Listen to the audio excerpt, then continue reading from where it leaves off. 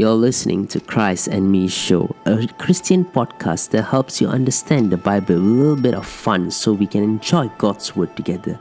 My name is Salmanid and I'm a law student who just wants to make his time for God. I'll be giving you a thorough understanding of the Bible inside out, morning motivation so you can hear God's Word when you're on the way to work. And I'll also be having POV sessions with other pastors and Christians alike on how they are walking on their path with the Lord, their process and lessons learned to make an impact. Good morning everyone, I'm Sal and you're on Christ and Me's episode of Sal's Morning Motivation. Daniel 6:10 says that Daniel, prayed 3 times a day just as he had always done, giving thanks to God. It's obvious Daniel, being the upright person he is, chose to wait upon God. Now dear brothers and sisters, the more I think of and pray about the religious situation in our country, the deeper my conviction becomes that Christians, we do not realize the aim of conversion is to bring ourselves into daily fellowship with our Father in heaven. As a believer, taking time each and every day with God's Word and in prayer is indispensable, considering we may have workloads, we have families and schools.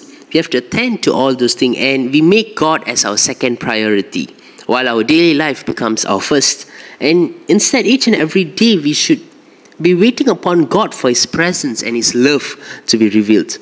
It's not enough that when we convert into Christianity or on the day we decide to accept Christ, it's not just about forgiveness of sin. It's not about Christ dying on the cross for us, and it's not about surrendering our life to God. It's not all about that. Those are just the beginning. We should be understanding that we have no power on our own to maintain our spiritual life. And we are supposed to be receiving new grace each and every day through fellowship with our Lord Jesus. And all this will not be happening if we are just doing it by hasty prayers, praying for a few seconds, just a short prayer before going work, or a short prayer before going school, or just reading a few verses or daily verses from our Bible apps. All those are not enough for us. We are supposed to be kneeling down, worshipping Him, giving our thanks and praying, so that's how we can receive new grace.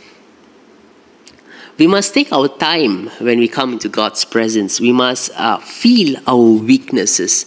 We may have done a lot of mistakes in our past. There's a lot of dark side in our life. That's one thing for sure. And there are also a lot of times where we need God to change our life. And we have to bring all this into God's presence, and that's when we'll have to be meditating in His words and wait upon God for the Holy Spirit to renew our fellowship with Him. And that's how we can expect that God's Spirit, His power, will come upon us and protect us throughout the day.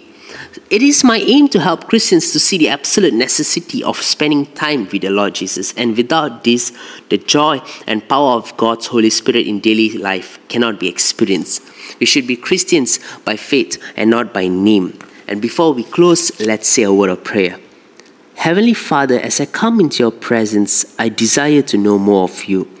Teach me to wait quietly with expectations that you will reveal your love to me. I surrender all to you, Lord. Amen. With this prayer, I believe that your life will be changed as well.